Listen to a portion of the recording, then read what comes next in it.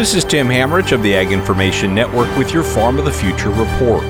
Justin Kamine and his team at Do Good Foods think they've found the secret to empowering consumers to fight food waste. That secret is to feed surplus food to poultry at a commercial scale.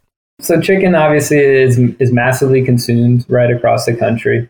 Obviously a smaller animal, so we're able to have a greater impact, right? A typical chicken of a 6.5 pound chicken is saving 4 pounds of surplus grocery food, thus reducing 3 pounds of greenhouse gases. That's massive impact. And so we wanted to really start off with a product that we could scale across the board, from retail to QSR restaurants to food service, in a really unique and tangible way.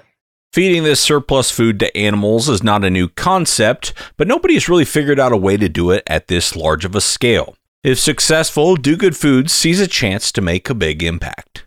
We can finally bring sustainability to scale with a unique story that's really quantifiable and beneficial for the animal and beneficial for the supermarkets and the consumers, but to do so in a way that's bringing sustainability to scale without asking consumers to change their habits. Again, that's Justin Kamine, co-founder and co-CEO of Do Good Foods. This is Tim Hamrich with the Farm of the Future report, brought to you by the Ag Information Network.